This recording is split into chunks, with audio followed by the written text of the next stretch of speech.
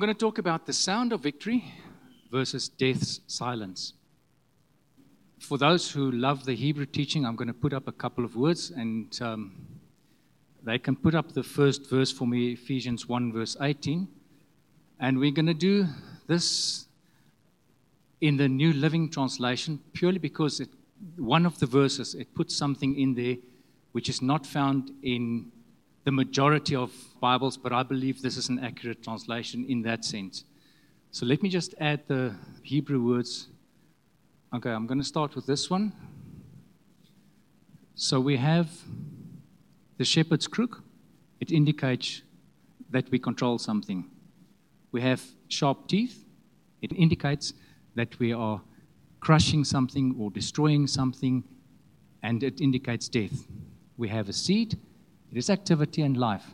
So this is a control of death and life. This word here is tongue, is lashon. So your tongue is a thing that controls death and life. And this is the Hebrew word for it. So the next one I want to put up. So we have the dalet, the door, and we have the nun. The door is to control access to life. So this controls access to life, or it releases life, or it restores life. This word is Dan, which is translated to mean judge. We have an English word that comes from this. The dean of a faculty. So it comes from this. Okay. So this is to judge. Now clearly we can see that when we judge, it is not to be taken as a negative thing. We restore life. That is what judging is about. So when we use our tongue, interesting, the last thing that comes out of the tongue is life. When we judge, we speak life. When we pray, that is the mouth. So the lamet is the shepherd's crook, and it's to control. So now we use our mouth to control. And that is pray. This is also sometimes spoken as palal. It is also used for the word judge. When Phinehas stopped the plague, when he prayed, that word palal is he judged. And the last one, again the mouth. This is the gimel. It's a picture of a foot, but the gimel means to raise something up. Now, when we raise up our mouth, this first part actually means unripe fig, indicating that it cannot perform what it was supposed to perform. An unripe fig cannot produce what it's supposed to do. The ayin is to see or to experience, to have an expectation. So when we have an expectation that this is going to change, this word is to intercede. And we can see that we can change even an unripe fig to something better by praying. So by raising our mouth up, by raising up our words to God, we can change it. Okay, let's get to the New Testament. I pray that your heart will be flooded with light so that you can understand the confident hope. So we have a hope. That's the first thing we see, that we have a hope. That was given to those he called his people, who are his rich and glorious inheritance. So we have an inheritance. Now, by reading other translations, we get an indication that the hope that we have is that this inheritance is actually inside of us.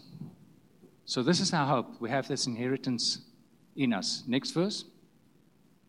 And he's speaking about the greatness of God's power. That this very same power, next verse, that he used to raise Christ up from the dead and seated him in a place of honor on God's right hand in the heavenly realm. Now, the heavenly realm is an unseen realm just surrounding us. It is not a place far off, because the Bible says that heaven is God's throne and earth is his footstool. So it is something here. It's right here. It's with us. This is where the heavenly realm is. Next verse. Now he is far above any ruler or authority or power or leader or anything else, not only in this world, but also in the world to come. So it's forever. He's now placed him far above any other authority, any other power, any other name. Next verse. So he talks about all things that was put under his foot. So he says, God has put all these things under the authority of Christ and has made him head over all these things. So he's talking about all the authorities, all the powers, and all the names, even the names that can be called in the ages to come. He's already placed him above that. And here is the kicker in this verse. For the benefit of the church. So Christ was placed in this position of authority. For what reason? For the benefit of the church. Not for his own benefit. It's for the benefit of the church. See, if we don't tap into that benefit that we have, we're going to lose out. This is the benefit that I want to talk about. Jesus was raised to that position above everything forever for our benefit.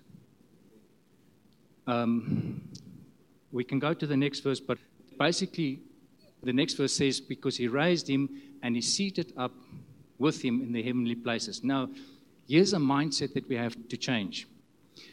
If Christ is the head of the church, head of the body and the head cannot be disconnected.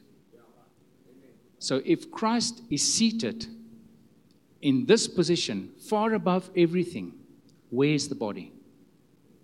We must be with him. Now, just think about this. If we have God on his right hand, we have Jesus. This is our mental picture.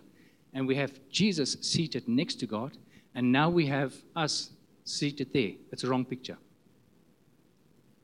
We are not seated next to him. We are seated in him. He is our foundation. If you build on a foundation, you don't build next to it. The foundation is there, you build on it. So if Jesus is our foundation, we are on him. We are seated on top of him where he is seated. We are co-seated. So Ephesians 2 verse 6 says, God raised up Christ and seated us with him in the heavenly realms in Christ Jesus. We have other verses in Romans 8 verse 32 where he goes and he explains that, okay, so we have all of this authority. And exactly what Jaco was now talking about, slave mentality, which we find in Luke 15 verse 22.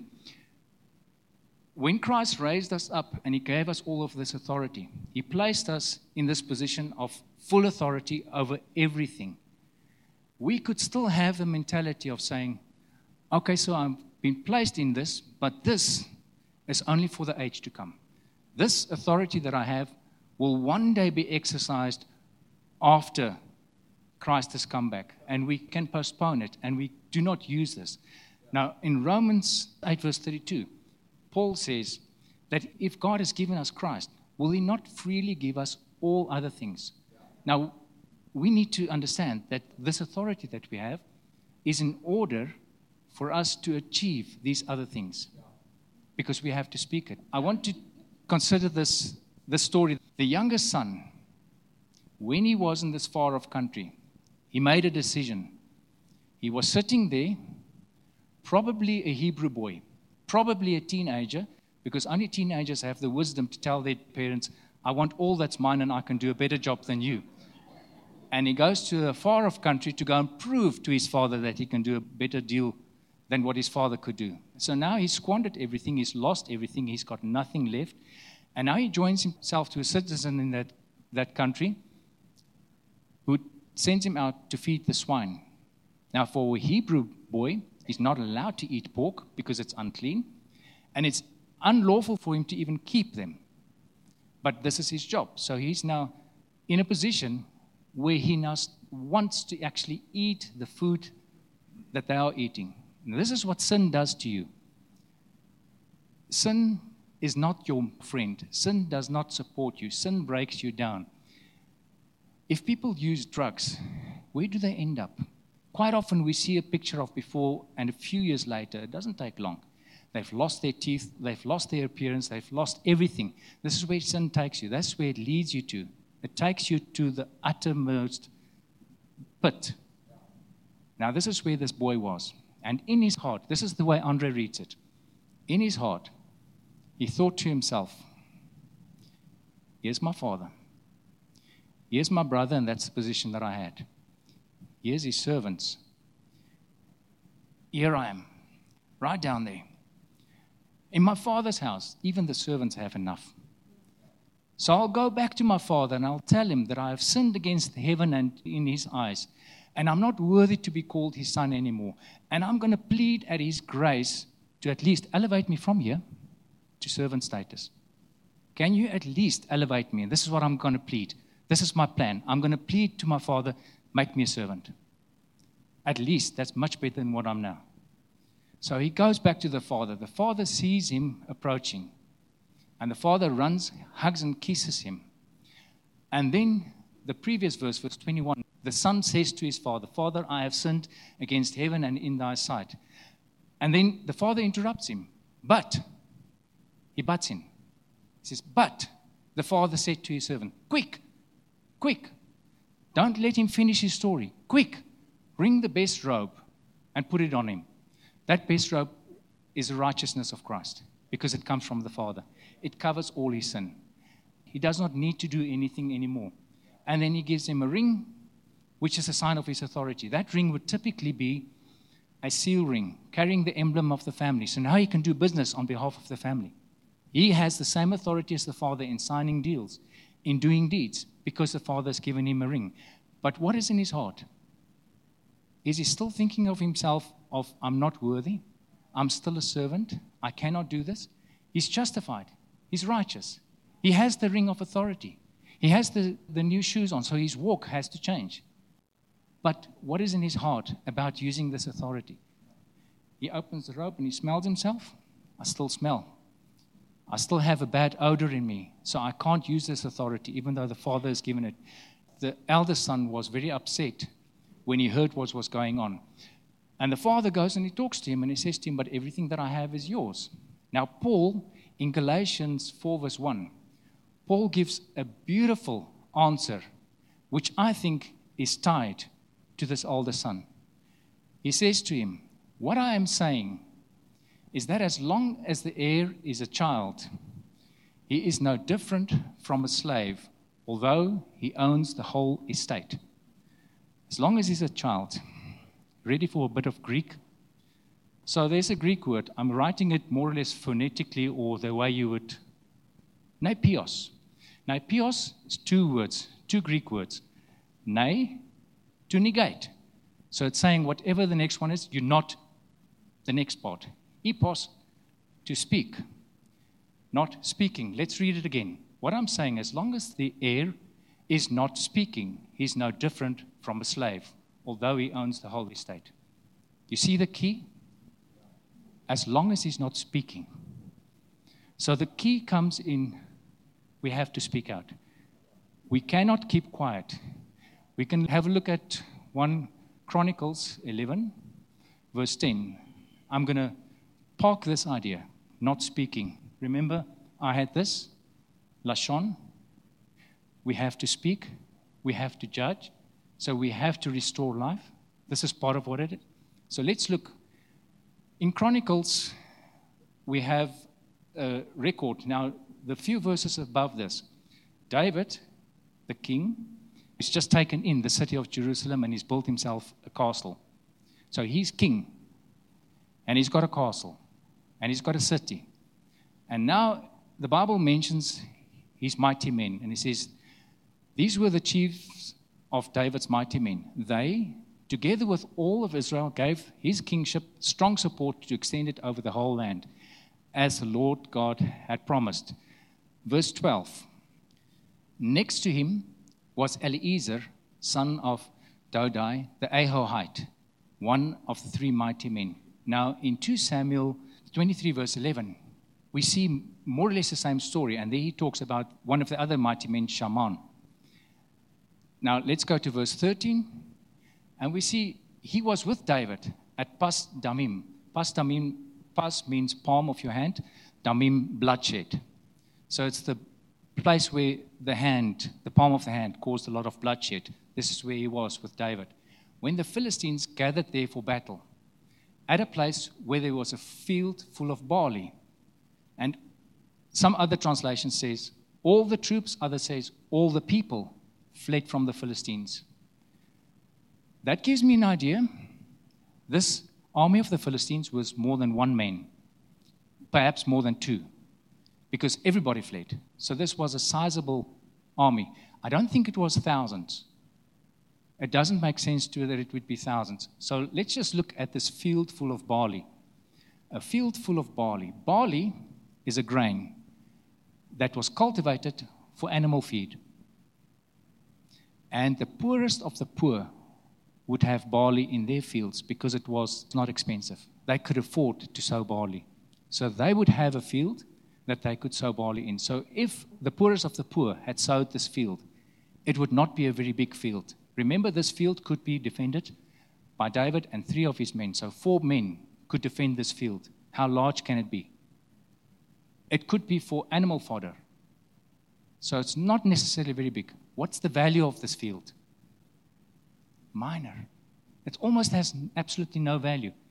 So it seems as if the king and 3 of his mighty men are trying to defend something that's not worth their effort. Everybody else decided, we'll run away. We're not going to defend this. We'll run. You can read the next verse. What happened? But they took their stand. Ephesians 6 verse 13 says, and after having done all to stand, stand. Does Ephesians 6 tell us about our armament? Yes. Does it tell us to go into a foreign land and attack it? No. Tells us to stand. When do we stand? Before the battle? During the battle? After the battle? Do we have an option? No. We have to stand. We have to stand at all times. Remember where we are seated. We have this hope, this inheritance, all power, all authority. We are seated there. This is where we're at. And now there's a battle. This is a principle. If I'm going to defend this area, I can only defend it if I'm already the possessor, if I already own this. What did Jesus achieve for us? Is there anything lacking? Nothing. Why would we go into a foreign land and go and attack something? By implication, we're saying, Jesus, you couldn't do it. Let me do this. Let me go and attack and achieve something. No, he achieved everything. That's why we have to stand. Because what he's given us, if we stand on that field that he's given us, it might be a barley field. It might seem insignificant, but we have to stand and fight. And how do we fight? Lashon, we speak.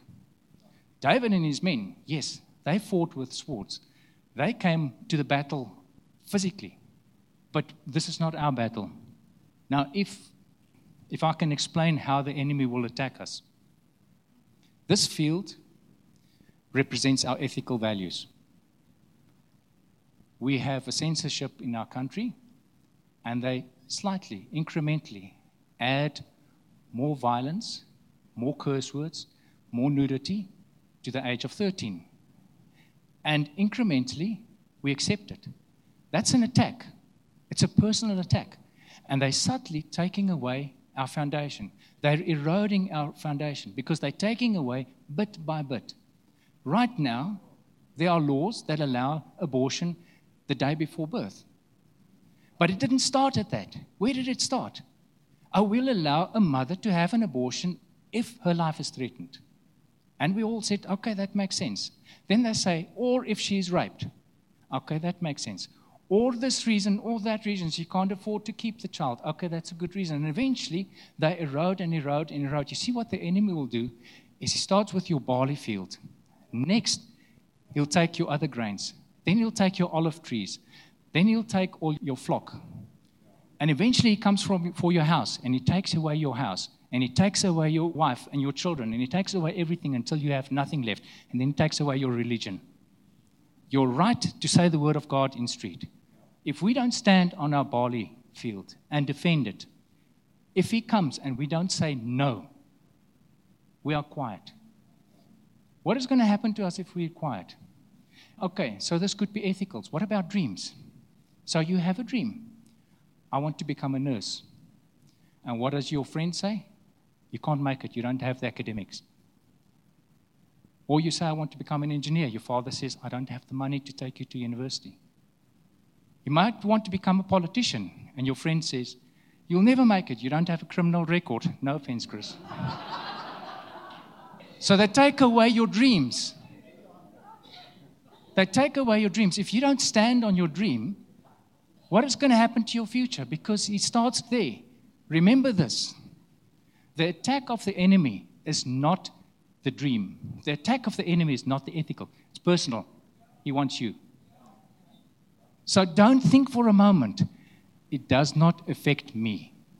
It does. The enemy comes for every one of us personally. Every one of us. If we don't stand on the simple principles, we'll fall for everything else.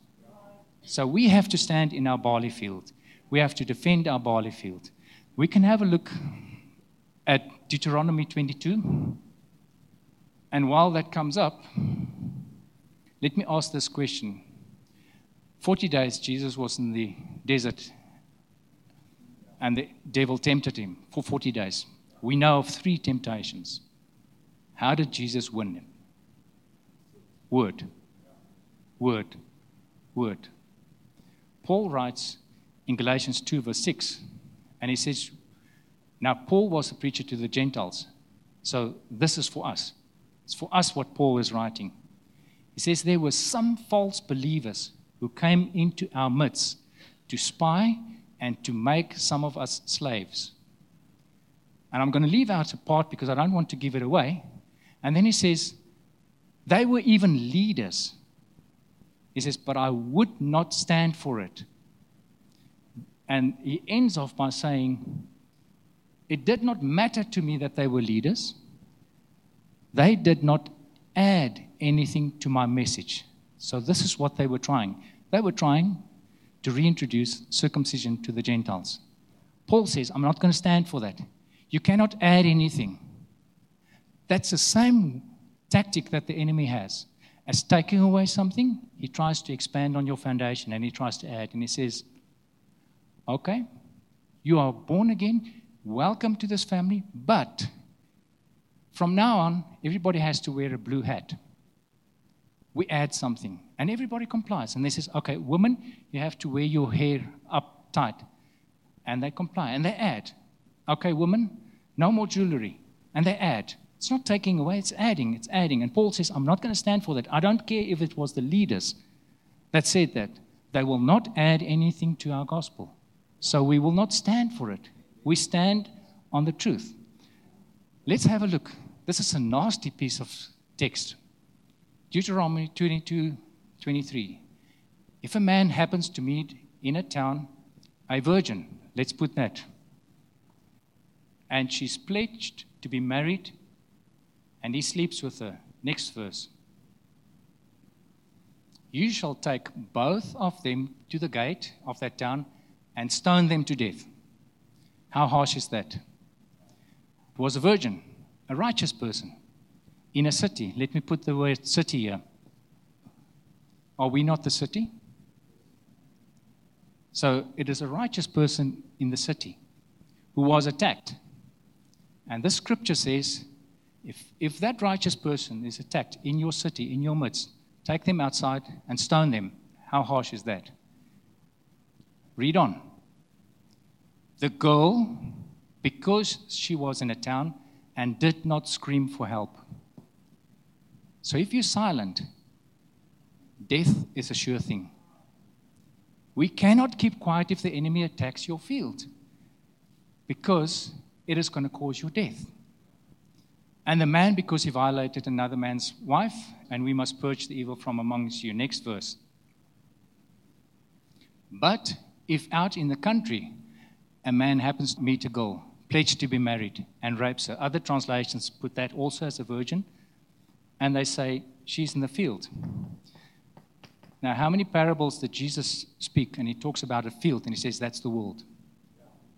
So now we have a righteous person in the world. They're doing all things right. They're not breaking any laws. They're following everything, doing everything right. They're being attacked. One lesson here.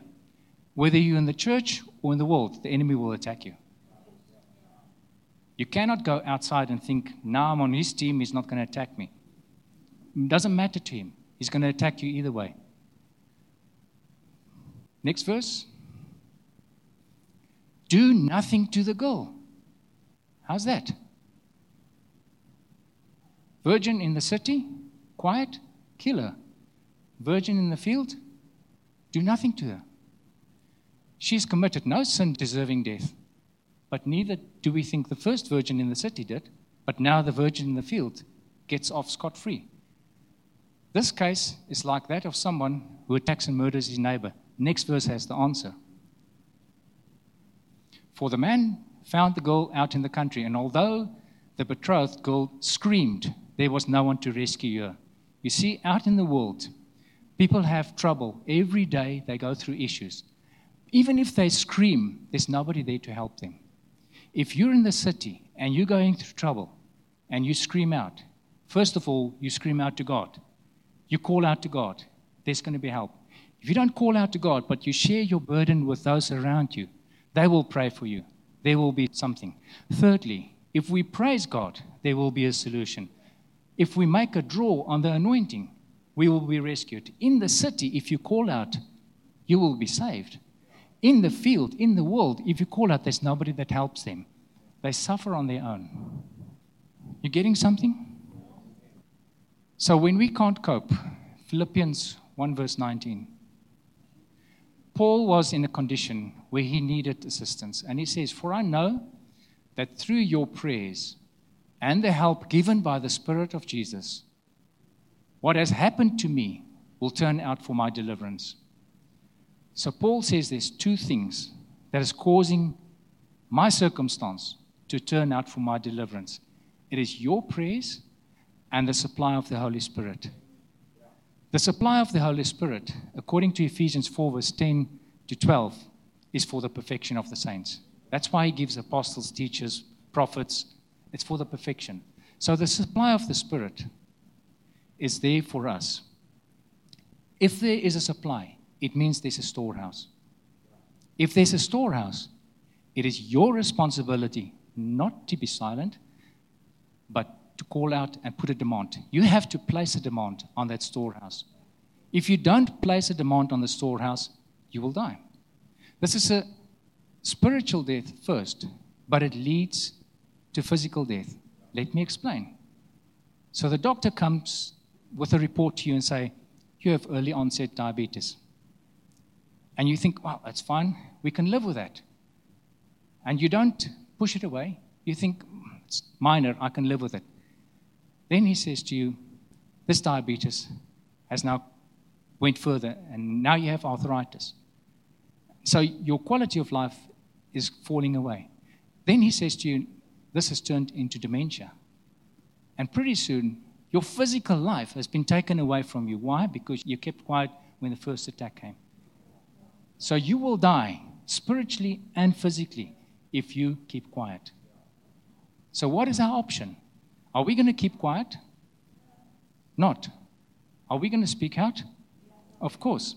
So Jesus said in Luke 4 verse 25 that there were many widows at the time of Elijah, but only one was helped, the one from Zarephath in Sidon. And he continues and he says, there were many lepers in the time of Elisha, but only one was helped, Naaman. Why were those two helped? Because they spoke out. Because they placed a demand on the anointing of the prophet. That is why they were helped. In Jesus' own ministry, in Mark 6 verse 5, he's in Nazareth. And the Bible says he could do very little miracles because they had no faith, because they did not place a demand on him. But then we read in Luke 6 that the whole multitude seek to touch him, and he healed all of them. So if you reach out your hand and you draw, you make a claim, you make a demand on the anointing, you would get your victory. In Mark 5 verse 34, there was a woman with the issue of blood for 12 years. And she reached out and she touched. And Jesus answered back and he said, your faith made thee whole. So it's because of her demand. It's the demand that we have. She had to speak out as well in her heart, but she had to do something, physical action. In Acts 5 verse 15, we see that the people in the city, they knew that Peter had an anointing on them. So they did something. They placed the sick on the street. knowing that when Peter walks past there and his shadow falls on them, they will have a demand on the anointing. They'll draw on his anointing. They will pull on his anointing, and they'll get healed. We have to place a demand. We have to speak out. And as I said, first of all, we speak out from the word that's in you. You quote the scripture to the enemy. If you don't know the scripture, go to another brother who's filled with the word. Let him speak a word over you. If you can't find them, Shireen mentioned it this morning, we are standing under the anointing of Pastor John, Prophet John. The anointing is here. It is your duty to place a demand on that anointing. You cannot go out here. And this is the problem that a lot of Christians have. They are suffering. But you ask them how they are, what will they tell you? I'm fine. I'm fine. So they don't place a demand on the anointing. They don't place a demand on the word of God. They say, I'm fine. I'm good. I'm blessed. Everything is great. But it's not true. You know, the very first miracle that Jesus did at the wedding at Cana, did he go there to change the water into wine? Why did he do it? His mother placed a demand on him. There was a demand on him, and he did his first miracle. So, with that, I want to end off, and I want to say, if you're sitting here today, and you've been battling some issue, and you've struggled, and you've not had a victory, you've not seen the hand of God move, you've not overcome this issue, perhaps it's an addiction that you just cannot break. No matter how many times you resist it, you cannot break it. Maybe it is a sickness. Maybe it's an emotional thing. Maybe you need employment. Maybe it's a financial thing. But you have not had your breakthrough. And you have spoken out to God. I want to give you the opportunity. I'm going to call the elders forward, and they can stand here and they can minister to you. And we're going to have an anointing service tonight. And the opportunity will be there tonight as well to place a demand on the anointing. If you fail to place a demand on the anointing, you are causing your own death. I don't want to labor this point and put a blame on you. I just want to say to you, the word is clear on this. It is for our benefit that Jesus received all of this power. If we don't place a demand on the benefit that we have in being his body, then who's to blame for our problems? Surely we have to take some accountability. I know we didn't attack ourselves. You know, if I stand here and all of a sudden I get a heart attack and I die, you know, surely I don't have enough time to now quote scriptures and quickly read something, but I'm in an anointed place. My expectation is that you will jump up and you will resurrect me from the dead. This is my expectation. Don't disappoint me. I'll come back and haunt each and every one of you. The list is at the door. You all signed, I know. Shireen said she'll help me. If there's anybody that needs anything from God and you want to place your demand this morning, I want to call this opportunity and say, come forward. You know, this lectern is known by another name. What's the other name for a lectern, for this lectern? Pulpit. You need to pull from me. You need to pull from the Word of God. You need to pull from the anointing. Because this is where the pastor is pulling from every morning when he preaches. He pulls from the anointing. He pulls from the Word of God. So come here. We have an opportunity.